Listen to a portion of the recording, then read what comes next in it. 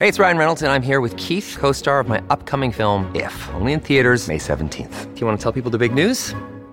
All right, I'll do it. Sign up now and you'll get unlimited for $15 a month and 6 months of Paramount Plus Essential Plan on us. MintMobile.com/switch. Upfront payment of $45 equivalent to $15 per month. Unlimited over 40 gigabytes per month. Face lower speeds. Videos at 480p. Active Mint customers by 531.24 get 6 months of Paramount Plus Essential Plan. Auto renews after 6 months. Offer ends May 31st, 2024. Separate Paramount Plus registration required. Terms and conditions apply if rated PG. Well, we've got a new Speaker of the House. Democrats also have a new minority leader in the House who decided to take the Bible out of context to support the Democratic platform.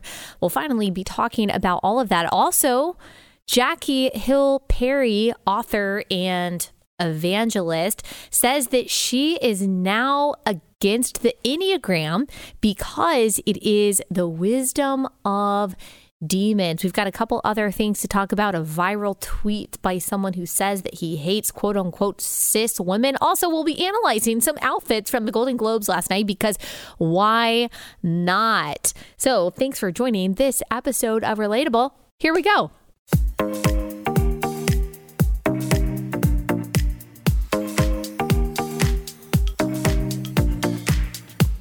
All right, guys, welcome to Relatable. Happy Wednesday. Yes, it's Wednesday, halfway through the week. We're on our temporary set. We were on our temporary set yesterday, but you might have noticed it was a little dark on the set, and now we have more light. Doesn't it look so good? All right, we are going to get into some politics today. I've avoided it for the past 2 days because I just haven't been ready. My break over Christmas and New Year, it was like being in a warm bed of ignorance, not paying attention to what was going on in Washington. And now I've turned the lights on and I've gotten out of bed and I'm looking at this speaker race and I'm finally going to talk about it just a little bit. And then we'll get into all the like fun culture war type things. So let's just talk a little bit about this Speaker of the House. And I want to react to a video that I saw going around on Twitter of the minority leader in the House, Hakeem Jeffries, who is the leader of the Democrats, taking the Bible out of context in just a ridiculous and I think very blasphemous and evil fashion. But first, let me just summarize exactly what happened with Kevin McCarthy. You can get a lot more in-depth analysis from other commentators who are following this closely. Really, if you just search for this on Twitter, you can see a lot of explanations for what was happening and why. But basically, Kevin McCarthy, he's a representative Republican from California, and he was the nominee, the person up for the job of Speaker of the House because Republicans are in the majority in the House. So when you're in the majority in the House, you get to decide who the Speaker of the House, who the leader of the House is. And so this is, let me just explain to you the process a little bit. According to Voice of America, it's a state-owned news network, international radio broadcaster of the U.S., funded by the U.S. government. So obviously you'll always take that with a grain of salt. But this is just an explanation of the process. So in the weeks after an election, the Republican conference and the Democratic caucus hold an informal vote among their members to decide who they want to nominate to lead their party in January. Representative Kevin McCarthy won the majority of the Republican vote in a closed-door November meeting. Weeks later, Democrats unanimously chose Representative Hakeem Jeffries to become their leader as the party transitions into the minority. Democrats were in the majority slightly in the House. Then after November elections, now Republicans are in the majority in the House. Once the House is in a quorum, meaning the minimum number of members are present to proceed, the Speaker nominee from each party will be read aloud by the respective leaders before a roll call vote to elect a new speaker. The clerk then appoints lawmakers from each party as tellers to tally the votes. The candidate to become speaker needs a majority of the votes from House members who are present and voting. Historically, the magical number has been 218 out of the 435 members of the House, but many previous speakers, including outgoing Speaker Nancy Pelosi, have ascended to have ascended to the position with fewer votes than that, as some members voted present instead of calling out a name. Every lawmaker voting present lowers the overall tally needed to reach a majority. So when it came to Kevin McCarthy, usually this is kind of a cut and dry process. It happens pretty quickly. But with Kevin McCarthy, this went through 15 rounds of votes to get him to that 218. For 14 rounds of votes, McCarthy did not receive the backing of enough colleagues. He received the backing of 203, and yet there was a minority of Republicans who were saying, I don't want to vote for Kevin McCarthy, because they said, I don't think he's going to be conservative enough, and look, we've got some demands before he can win our vote. A lot of people said this was obstructionist, and they were just getting in the way, and I think they were even referred to in like very pejorative terms, like they were terrorizing the House of Representatives by not simply supporting Kevin McCarthy. Interestingly, Marjorie Taylor Greene was one of the loudest backers of Kevin McCarthy, which typically she is kind of seen as an oppositional minority in the House, trying to kind of pull it in a more I guess you would say conservative direction, but she was a big backer of Kevin McCarthy. But people like Matt Gaetz and Lauren Boebert and others were saying, you know what, I'm not going to vote for him. And people like Chip Roy, I have a lot of respect for Representative Chip Roy from Texas. He had some demands before he would vote for McCarthy. Ultimately, McCarthy did get enough votes to become Speaker of the House. The opposing members who said we're not going to vote for him unless some things are agreed to by him. They wanted to see less government spending, they said, more power to them, less power for the speaker. There was also just some like mistrust and personality differences, says NPR. There were some major concessions made by McCarthy to get the votes needed for him to become Speaker of the House. Here are some of those: a promise for votes on a balanced budget amendment, term limits, and a Texas border plan. A new committee to investigate the government using the FBI against political rivals. You've probably heard of like a church committee that has nothing to do with church, the religious institution. It has to do with the kind of committee going back several decades, looking into what the FBI is actually doing. How are they really doing their jobs, or is the corruption just as deep as we think it is? More single subject bills. So rather than these omnibus bills that these Congress people don't have time to read, and the American people certainly don't have time or the ability to read, there should be more single subject bills. I think that's a great idea.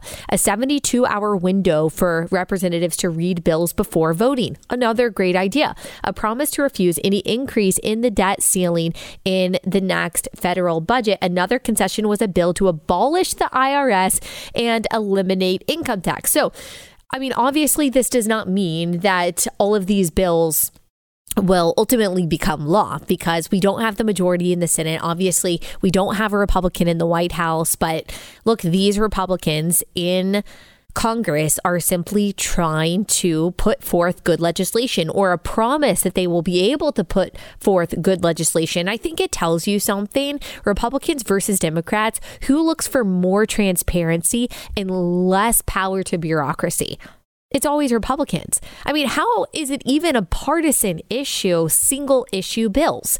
You only want those omnibus bills if you're trying to get things through that you know are going to be unpopular. They might be good for you, but they're probably not good for your constituents. Everyone benefits. Well, the American people benefit anyway from single issue bills and a 72-hour window for representatives to read the bills before voting. So I know a lot of people had a problem with this so-called obstruction, but if these were the concessions that were made by Kevin McCarthy to try to break down that obstruction, then I would say that that was a really good strategy. So there has been a positive development this week after all of that happened. This is according to the New York Post. And one of the new Republican House majority's first legislative moves on Monday, the body passed a bill rescinding $72 billion in spending on 87,000 new IRS agents. House Resolution 23, or the Family and Small Business Taxpayer Protection Act, passed the lower chamber in a 221-210 vote along party lines. So we'll see what comes of that. Obviously, we don't really have the numbers right now. We don't have a majority in the Senate. And like I said, we don't have the White House in order to pass all the laws that we want to or pass all the bills that we want to so that they become law. However, it's good to see this kind of movement in the House under Kevin McCarthy's leadership. Let's hope that they keep on moving the window over by pushing the kind of legislation that actually represents the interests and the security of the American people. What'll be interesting is how this House under Kevin McCarthy's leadership handles issues like Ukraine. He has been traditionally a pretty big supporter of supporting Ukraine financially. Now, I just saw a clip this morning that Ukraine is apparently training their forces in Oklahoma. So we are spending lots and lots and lots and lots of resources on this country that most people can't even point to on a map, and a lot of people hadn't even heard of before last year, while our own country is really struggling, certainly in the cities that are run by Democrats, certainly at our own border. It's interesting, again, that so many of our leaders are more interested in the sovereignty and the security of a foreign country than they are of our own country. And some people might say, well, you can do both. Sure, you can, but we're not. That's the point. We're not. There is clearly a priority there. So we'll see. I hope that Kevin McCarthy's leadership is good. I hope it's very conservative. And I hope we can move forward in a way that actually benefits the American people. All right. I want to stay on this for a second. I want to play this little clip of the minority leader of the Democrats, Hakeem Jeffries, using the Bible to justify what Democrats stand for. But let me pause and tell you about our first sponsor for the day. It's one of my all-time favorite sponsors, and that is Adele Natural Cosmetics. It's a family-run, holistic, handcrafted, and toxin-free cosmetic company where all of their products are made in the U.S. And not only that, they are awesome people. They're Christians. They're pro-life. They share the same values that you and I do. I've met them. I've met Arlene, who started Adele all the way back in 1999 because of her own health journey. And they are just they're just salt of the earth people. And I really love their products. I wear their products every day. I love their foundation. I love their highlighter. I love their lipstick, all of which, by the way, I am wearing right now, and I use all of their skincare, their cleanser, their moisturizer, their daily serum, literally all of it, because I love it. It's luxurious and it makes my skin look and feel great. So go to AdeleNaturalCosmetics.com. Enter promo code Allie for 25% off your first order. So your first order, you get 25% off with promo code Allie at AdeleNaturalCosmetics.com. AdeleNaturalCosmetics.com, promo code Allie. Okay, so let me play this short clip from a speech by Hakeem Jeffries, again, Democratic representative, very far left Democratic representative, by the way, who is now the House Minority Leader. Here's what he's got to say about the mission of the Democratic Party.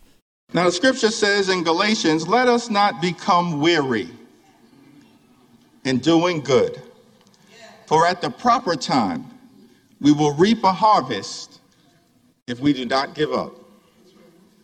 Over the last 2 years, House Democrats, in partnership with President Biden and our colleagues in the Senate, have been hard at work on behalf of the American people, getting big things done. President Biden gets the job done, and the D in Democrat stands for deliver. Now, this is very common. This is something that you see from Democrats a lot. This is something that you see from those who identify as progressive Christians or Democrat Christians a lot, using the Bible for their political means, even as they are turning to the right, pointing their finger and saying that we are Christian nationalists because we have or are striving for a biblical worldview that informs our politics and our views on culture. Yet when they decontextualize Bible verses to support things like genital mutilation for children who think that they're the opposite sex or the dismemberment of babies inside the womb, apparently that's wholesome and that's well and good. And that's a proper exegesis of scripture. So he is using Galatians 6 there, as Paul is speaking to the church at Galatia and admonishing them to stay true to the true gospel. And let me just give you a little context because I do think it's interesting. So he quotes Galatians 6:9, but let me read you the verses surrounding that. So this is starting in Galatians 6, verse 6. Let the one who is taught the word share all good things with the one who teaches. Do not be deceived. God is not mocked. For whatever one sows, that will he also reap. Pay close attention now, y'all. For the one who sows to his own flesh will from the flesh reap corruption, but the one who sows to the Spirit will from the Spirit reap eternal life. And let us not grow weary of doing good, for in due season we will reap if we do not give up. So then, as we have opportunity, let us do good to everyone, and especially to those who are of the household of faith. So he's not primarily talking about politics here. He's not talking about lawmakers. I'm not saying that we can't apply Bible verses to politics or to these culture wars. Of course, I do that often where it is appropriate to do, but he is certainly not talking about what the Democratic Party stands for. And that's not me to say that the Republican Party is the godly party and that Republicans are all sincere Christians. That's not what I'm trying to say, but simply looking at the platform of the Democratic Party, what it stands for when it comes to sex, sexuality, the family, gender, abortion, those things alone, which as I've said many times are Genesis 1 issues. They go all the way back to the first chapter of the first book of the Bible. The Democratic Party officially and systematically perverts the natural order and breeds chaos and disorder everywhere they lead. I mean, look at every single city that is run by Democrats. You see chaos, you see disorder, you see misery, you see dirtiness, and you see people suffering from the corruption and the bad and the misguided policies of progressivism. I don't know how that qualifies in any sense, certainly not in any biblical sense, as good. He says the Democrats are going to continue doing good. Good for whom? Good for the family, good for babies inside the womb, good for people living in border towns, good for people who become victims of the criminals who are continually let out of jail because of progressive criminal justice policies in these cities that are run by Democrats. Good for whom? Certainly not good according to the God who created the very order that Democrats are constantly at war against.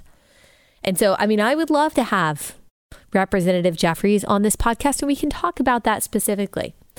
But I'm not sure that we would be able to find kind of any form of commonality or agreement because it seems like we are starting from a totally opposing premise of who God is and who is in charge and what human beings are and why we matter and what the role of the state is versus the role of the church and the role of the family. The differences between the parties really are not just policy. They come down to very fundamental ideas, again, of who made us, who is in charge, what humans are, and why we are here. And that is why we are continually polarized, not because our arguments or our differences become more complex, but actually because they have become so fundamental. And I thought his speech was a really good example of that. It comes down to our definitions of what good is. He says Democrats are going to continue doing good. I haven't seen that good.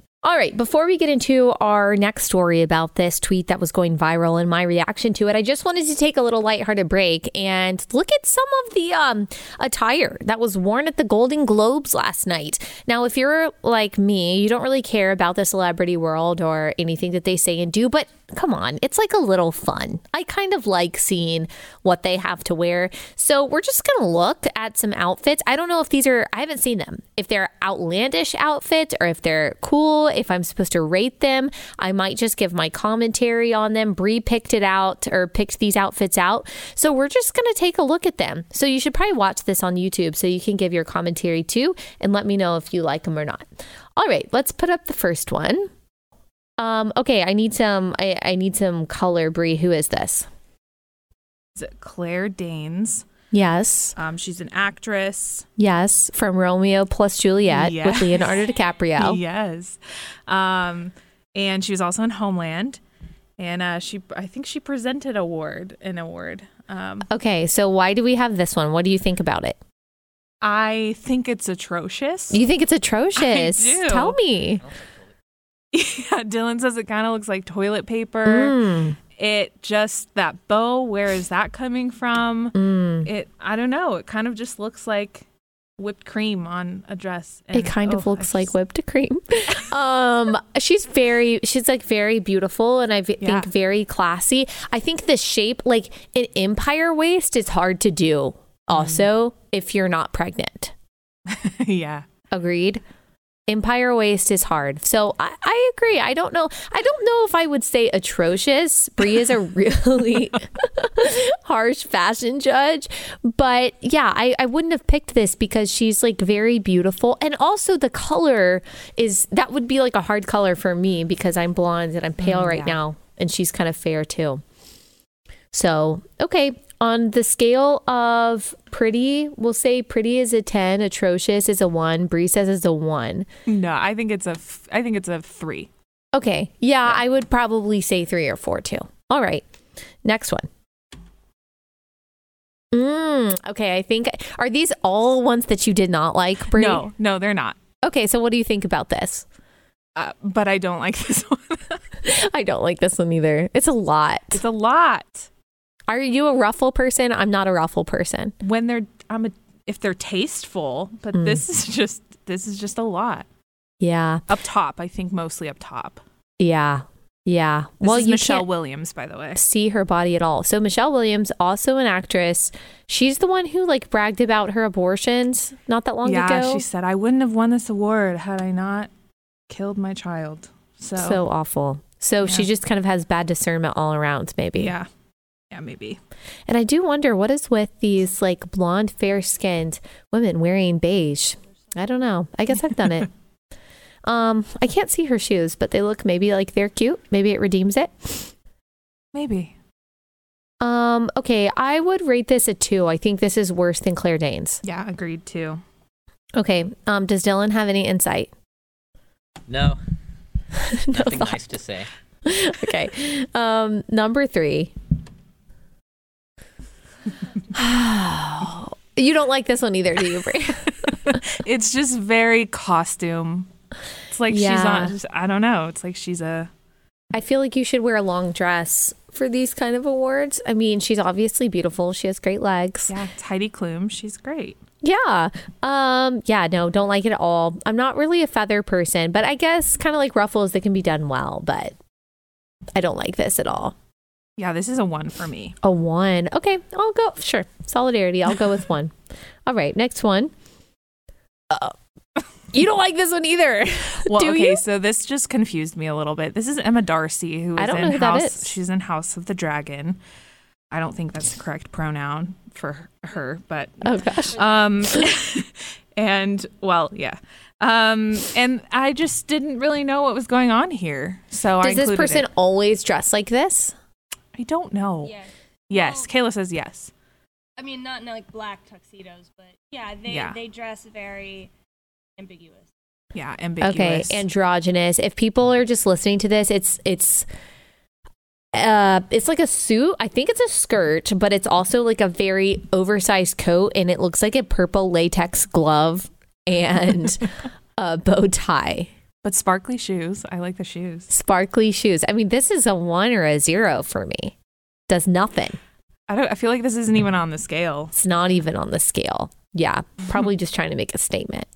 Looks scary. Looks like a villain in an 1850s movie. It does. Just saying. We have a couple more. Okay. I'm waiting for the one you like, Brie. This is Julia Garner. She's an Ozark. Yes, I've seen her. You like this one? I do. You do? Do you not? No, I don't. One, I don't think it's a good color on her. I would also dye her hair, probably, maybe brown. But I think it's a good like shape on her. Like she looks very pretty, but no, I don't like these ruffles at all. Wow, I love it. I think it is really flattering. It's so cute. I would give it an 8. Wow, Brie. Wow, no, I'm gonna go. I honestly maybe prefer Claire Danes's to this. I would say 2 or 3 probably. Wow. So do you think, Brie, that, or Kayla or Dylan, when celebrities are picking out these outfits that they are doing it, that they pick out outfits that they really like? Or do you think that they pick out ones that are just like interesting or quirky or make a statement? I think they're picked for them. Yeah, It probably depends on the celebrity, but I think a lot of times they're like matched with a designer and the designer just puts them in whatever. I'm sure they have a say, but I'm sure. Yeah, I feel like a lot of times they just kind of wear whatever they're given. I think. I don't know. I don't know either. I don't know. Okay, do we have one more? Yeah. Okay. No, I think we have 2 more. This is Letitia Wright. She's in Black Panther. She's so beautiful. She's gorgeous. She is so beautiful. No. No. I mean, she like could wear, I would say that she could wear like anything and that she would look gorgeous, but this just doesn't look like it fits her. It looks too big. Yeah, it's kind of potato sacky. Dylan says she looks like a beer glass. I think she looks like an enchilada. Or an enchilada. An enchilada, it does. So people who can't see it, it's like an orange. I'm sure it's like an orange design, but it does look like an orange picture. It kind of looks like those like funny shirts that people wear with like someone else's like beer belly painted on it. That's what it looks like. I mean, she's so pretty. She could have worn so many things that would look so pretty on her. Yeah, I just didn't think it was. I don't think it fits very well. Although I do like the shoes, I can tell. Yeah. So yeah, this is like a 1 for me. I'm sorry, Letitia. Okay, we got Margot Robbie for number 7, who I think is beautiful always. Yeah, she's so beautiful. This is okay. I don't know. Maybe 5. I think this was on theme with her movie Babylon, which I haven't seen, but she plays like a flapper girl, I guess. Oh, okay.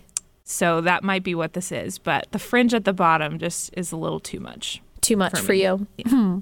I think the shape of it is pretty. It's like kind of like modest, which I'm sure she's not necessarily trying to do.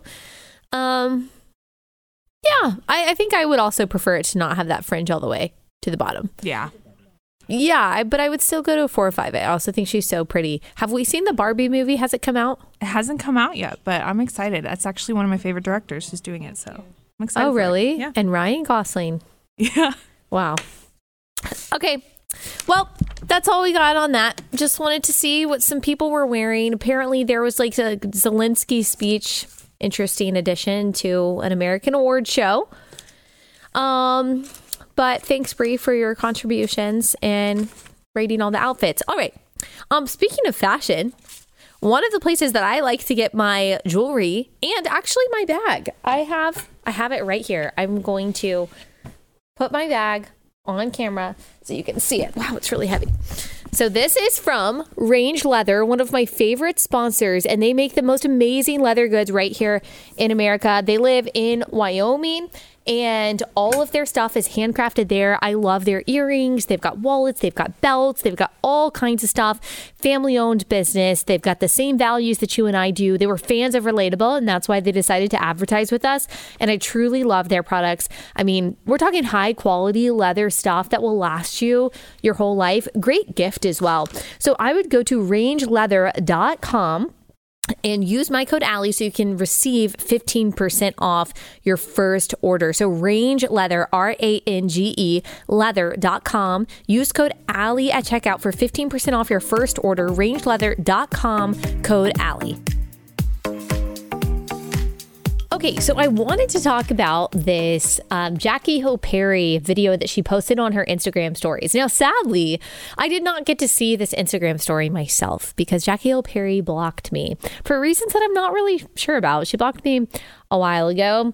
We do have some disagreements, and I'm pretty sure that she blocked me before I ever even talked about any of these disagreements publicly. But I do disagree with her when it comes to many of the statements that she has made on social and so-called racial justice. And I've talked about those disagreements on this podcast. You can go back and listen to a couple of those episodes, or just you can probably deduce based on the things that I have said and based on the things that she has said. But I continue to respect her bringing of the gospel. And I hope and pray that God continues to increase her ministry and that people come to know Christ through her because of the Holy Spirit. So I really don't feel any kind of like personal resentment, animus at all towards her. I don't know if she would say the same since she blocked me on social media, but I hope the best for her. And even though we do have some serious disagreements, I am thankful that she is publicly talking about something that I have talked about for a few years, and not just me, but many Christians have been talking about for several years. And that is the potential pitfalls of the Enneagram. She posted on her Instagram story. She says, I'm going to say this, and she said that I was really skeptical and have been for some years when people were saying that the Enneagram was demonic, because I do feel like sometimes people can be way too deep. But the Lord prompted me to study that thing for a good 2 days.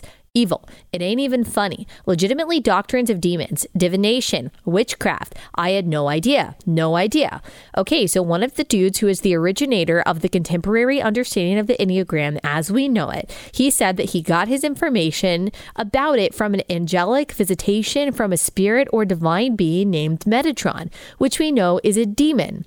And then the other guy who created the types, he said on YouTube that he got his understanding of the wisdom of types through automatic writing, which is a form of channeling spirits, where a demon basically guides your hand or guides your mind to help you write down certain ideas. So when we say, oh, I'm type 1, type 2, type 3, whatever, we are literally applying to our identity the quote unquote wisdom of demons. It's literally that deep. And I was telling my husband part of this. I've talked about Enneagram on several occasions, and so part of me feels a responsibility to renounce it publicly and to bring attention to the demonic nature of it. So I am very glad that she is talking about this. I wrote about this in my book, and this really does go all the way back to the 19th century, when there was very much a boom of psychology, psychiatry, and New Age beliefs and Eastern mysticism that eventually moved its way to the West and has really stayed here and grown here, has paired itself with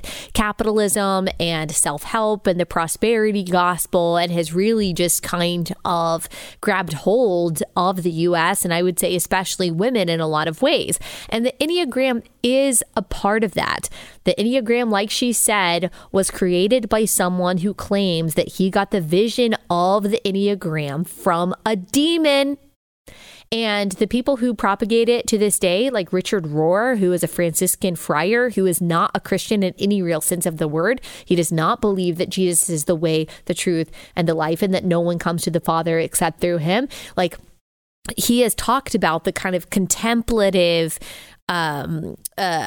attributes of the Enneagram and how there is kind of a spiritual side of it that really has nothing to do with Christian spirituality, but is really more mystic and Gnostic and New Age spirituality.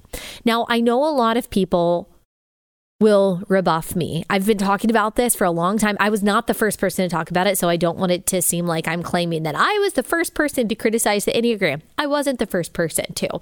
It has been several years, but there were people who for several years before me had been talking about it and had received a lot of criticism for it. And I still get a lot of pushback from people saying, well, it's helped me. It's helped my marriage. It helped me in my job. It helped me understand myself and you're taking it too seriously. Jackie Hill Perry even said, like, I think people go too deep with stuff, which I agree. I do think some people take some things too seriously, and they see it like something spiritual and things that are not necessarily evil or dark or something like that. However, when it comes to this, and you really are talking about an inspiration from a demonic vision, I do think that should give Christians pause to say, well, like, maybe this isn't the wisdom that I'm really looking for, or maybe this isn't the place that I should go to discover who I am and how I tick. I am not discounting the possibility that the Enneagram has helped you in some way, but I am saying that it is not going to be the solution to your problems that you are looking for, just like any other personality test. Now, personality tests are not all demonic. They don't all have the same kind of new age origin, but they do all have kind of the same temptation, I would say. The temptation to focus too much on ourselves, too much on our quirks, too much on our characteristics, to try to say the things that are really sin and are really unholy and are really bad parts of ourselves, or just kind of quirky and unique parts of our personality that people just need to kind of understand and adapt to. I think it can make us focus less on being sanctified to become like Christ and to embody the fruit of the Spirit, and more to become the best version of a one with a two wing, or whatever our Enneagram is, or otter, or INFG, whatever it is. So I think that they can, some of these, without the demonic origin of them, although they do all kind of have this like psychiatry, pseudo spiritual innocence background. I think that they can possibly be a tool to kind of help you understand what your strengths and weaknesses are and how God made you, but they cannot be relied on for self-understanding. They cannot be relied on for you to understand your spouse. They cannot be relied on to understand your friends, because all of us, whether you're a 1 or a 9 or an otter or a beaver, we are all called to be like Christ. We are all called to embody love, joy, peace, patience, kindness, gentleness, goodness, faithfulness, and self-control. And you are not more called to those things if you are a naturally loyal and gentle person. You are not less called to those things if you're a naturally boisterous person. Yes, God has given us all unique capabilities and unique characteristics. That's part of being the body of Christ. That's part of being one member of the body of Christ. I might be a hand of the body of Christ. You might be a foot of the body of Christ. Like, we read about this in scripture, how all members rely on each other. We all need one another, and we all have our specific capabilities and gifts that God has given us. Ephesians talks about this as well, that God has given us all our specific spiritual gifts to serve the body of Christ. It is not for the purpose simply of self-fulfillment and self-understanding and liberating your true self because you finally understand your Enneagram type. So that's why I think personality tests in general, no matter what their origin is, while some of them can be useful tools, I think they can also become a distraction from focusing on Christ. We do not have a problem as a society with self-love and self-focus. I know that we hear constantly that we do. We hear constantly that if everyone just loved themselves more, if everyone just understood themselves more, if everyone just thought about themselves more and pursued what they want more and focused more on their own happiness and prioritized their well-being first, then the world would be peaceful. Everyone would have what they want. Their relationships would be great. But that's not true. We do not have a deficit of self-love, self-affection, self-affirmation, self-understanding, self-seeking in this country. In fact, we have too much of those things. Our problem is not that we lack self-love. It's not that we don't like ourselves enough. It's actually that we focus on ourselves way too much. way too much. You know what kind of Disney princess you are. You know what color matches your personality. Like, I mean, all of our algorithms and all of our social media apps are perfectly tailored to not only every interest you have, but every interest you possibly could have based on what you are thinking and what you looked at for a second too long on TikTok, on Instagram. Everything is oriented around the self. I'm just not sure that Christians need to be adding one more thing to help us think about ourselves and focus on ourselves more. Like, what if really the exercise we need to be doing to help us cultivate joy is to focus outside of ourselves, to understand who God is and why he made us, why we're here, who we are as human beings. Like, what if we should be looking outside of ourselves for the love and the joy and the fulfillment that we're seeking? What if it's actually a lot more simple than personality tests and the Enneagram tell us that it is? What if it's not so complicated as studying something like that with 9 types? Like, what if we already have the roadmap in Christ? Like, what if we already have everything we need to understand human nature, to understand ourselves, and to understand other people and God in Scripture? Again, there are good supplementary books, obviously, and good supplementary tools to all of those things, but are they necessary to knowing ourselves, if that's even a worthy goal? Is it necessary to living a life of fulfillment and joy and working well with other people? I don't think so. And isn't that good news? Like, that we don't have to figure out the next personality test or understand our type perfectly or anything like that in order to really live well? Maybe some of them can help, but it's not necessary, and sometimes can even be a distraction to actually living a fulfilling life in who we are in Christ, because we already know that we are new creations in Christ if indeed by grace through faith we believe in him. And so we already know what our identity is. And isn't that good news? So maybe let's take a deep breath and stop focusing so much on ourselves, because I actually think that self-obsession is making us more miserable rather than less. All right, just a couple more things to talk about. Let me go ahead and tell you about our last sponsor of the day, and that is Bambee. So if you are a small business owner and you've got HR issues, because every business owner does, but you don't have the time and you don't have the resources to take care of them, you're just kind of letting them go by the wayside. Let me tell you, that's not a good strategy. Those HR issues are going to eventually kill your business. So you need someone to handle HR, but you don't have $75,000 extra lying around to pay for a full-time HR manager. And that is why you need Bambee. Bambee, you get a dedicated virtual HR manager for just $99 a month. $99 a month. You get a dedicated virtual HR manager that you can talk to at any time, who's available to you for compliance, for onboarding, for terminations, all those things that you didn't really sign up for when you became a business owner that you don't really want to spend time doing. That is why Bambee exists. Great service. It can really, really help your business and help you focus on the things that you really want to focus on. So go to Bambee.com, use promo code RELATABLE. It'll help the show. Go to Bambee.com, Bambee.com. Type in relatable under podcast when you sign up. Bambee.com. Type in relatable under podcast when you sign up. Okay, I said that was our last sponsor. It's not our last sponsor. We've got one more sponsor in a little bit. Okay, let me talk about this next story. So there was this viral tweet that was going on. It was originally tweeted, I saw by, let's see, is this the name of it? I thought it was, it's Raw Egg Nationalist who originally tweeted this. And he said, say what you want about Reddit, but it's an amazing tool for peering into people's souls. And here's what he means by that.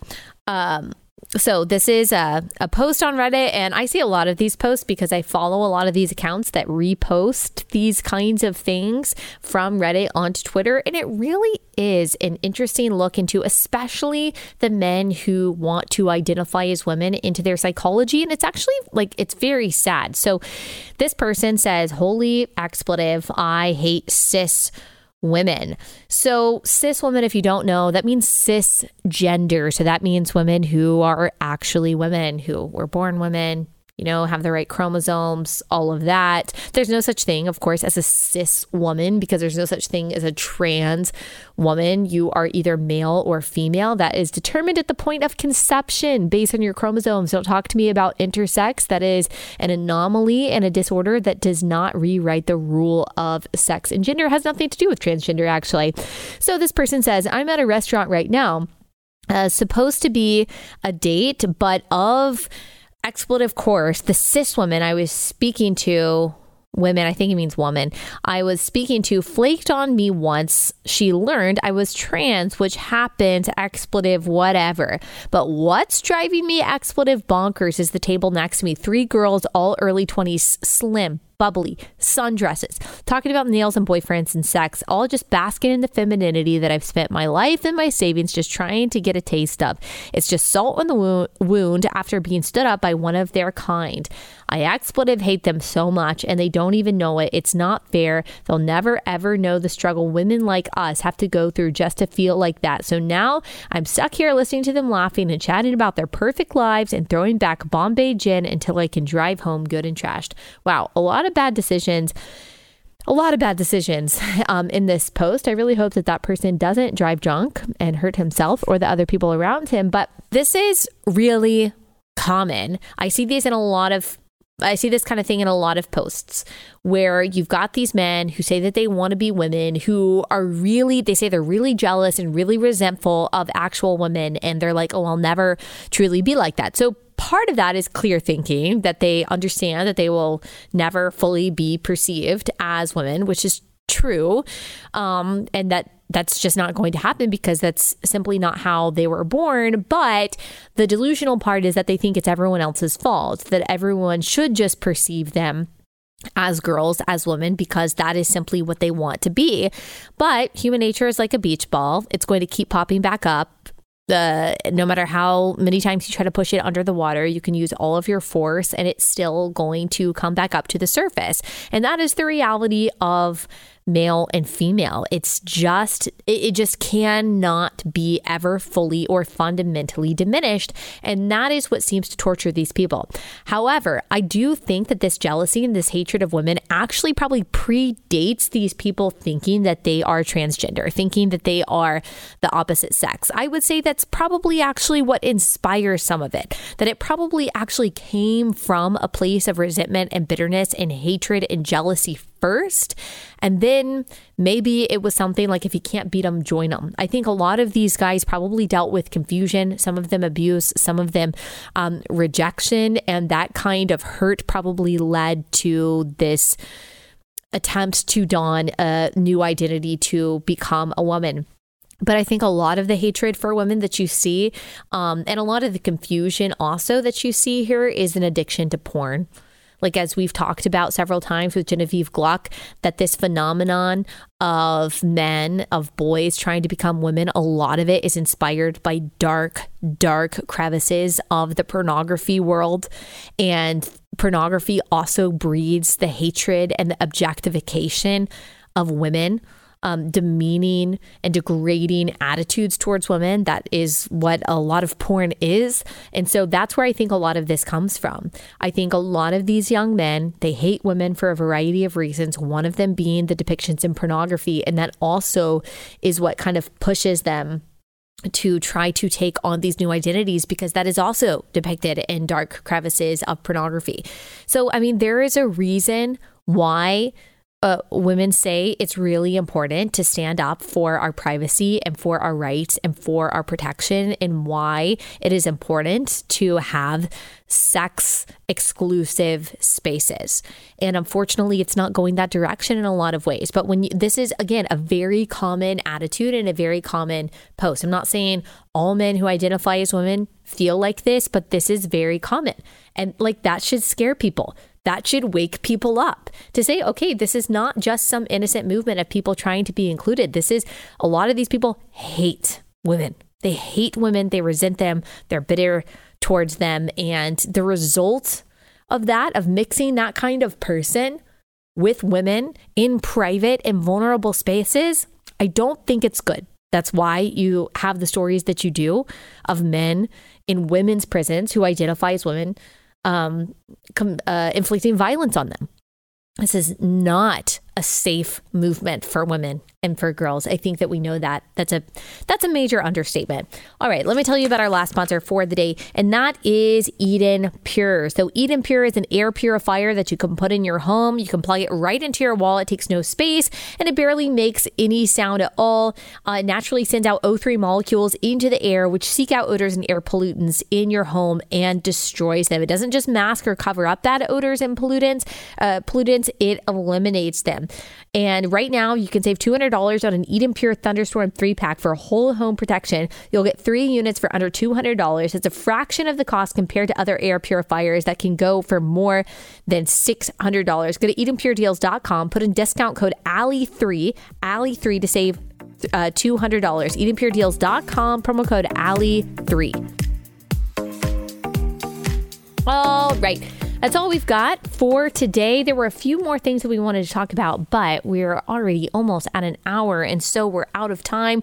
We've got a lot of good stuff that we're going to talk about tomorrow too, so lots to look forward to. All right, if you love this podcast, please share it with your friends. That would mean so much to me. Leave us a 5-star review wherever you listen. Subscribe on YouTube. That really helps us out. And you know what I'm going to do? I'm going to give you the voicemail number for Relatable. We'll take some voicemails and maybe we'll read them. We'll read them maybe tomorrow or maybe next week as a segment. I don't even know what I'm going to ask you to say, though. 682-503-1369. 682-503-1369. Do you got a question for me? A relationship question? A life question? Make it short, make it snappy, make it concise, or maybe you just have an interesting comment. We can only get through a few, and so we'll have to wade through the voicemails that you guys send and pick the ones that we want to listen to on air, but we will do that sometime next week. 682-503-1369. Leave us a voicemail, ask a question, make a comment. All right, that's all we have time for today. We will be back here tomorrow.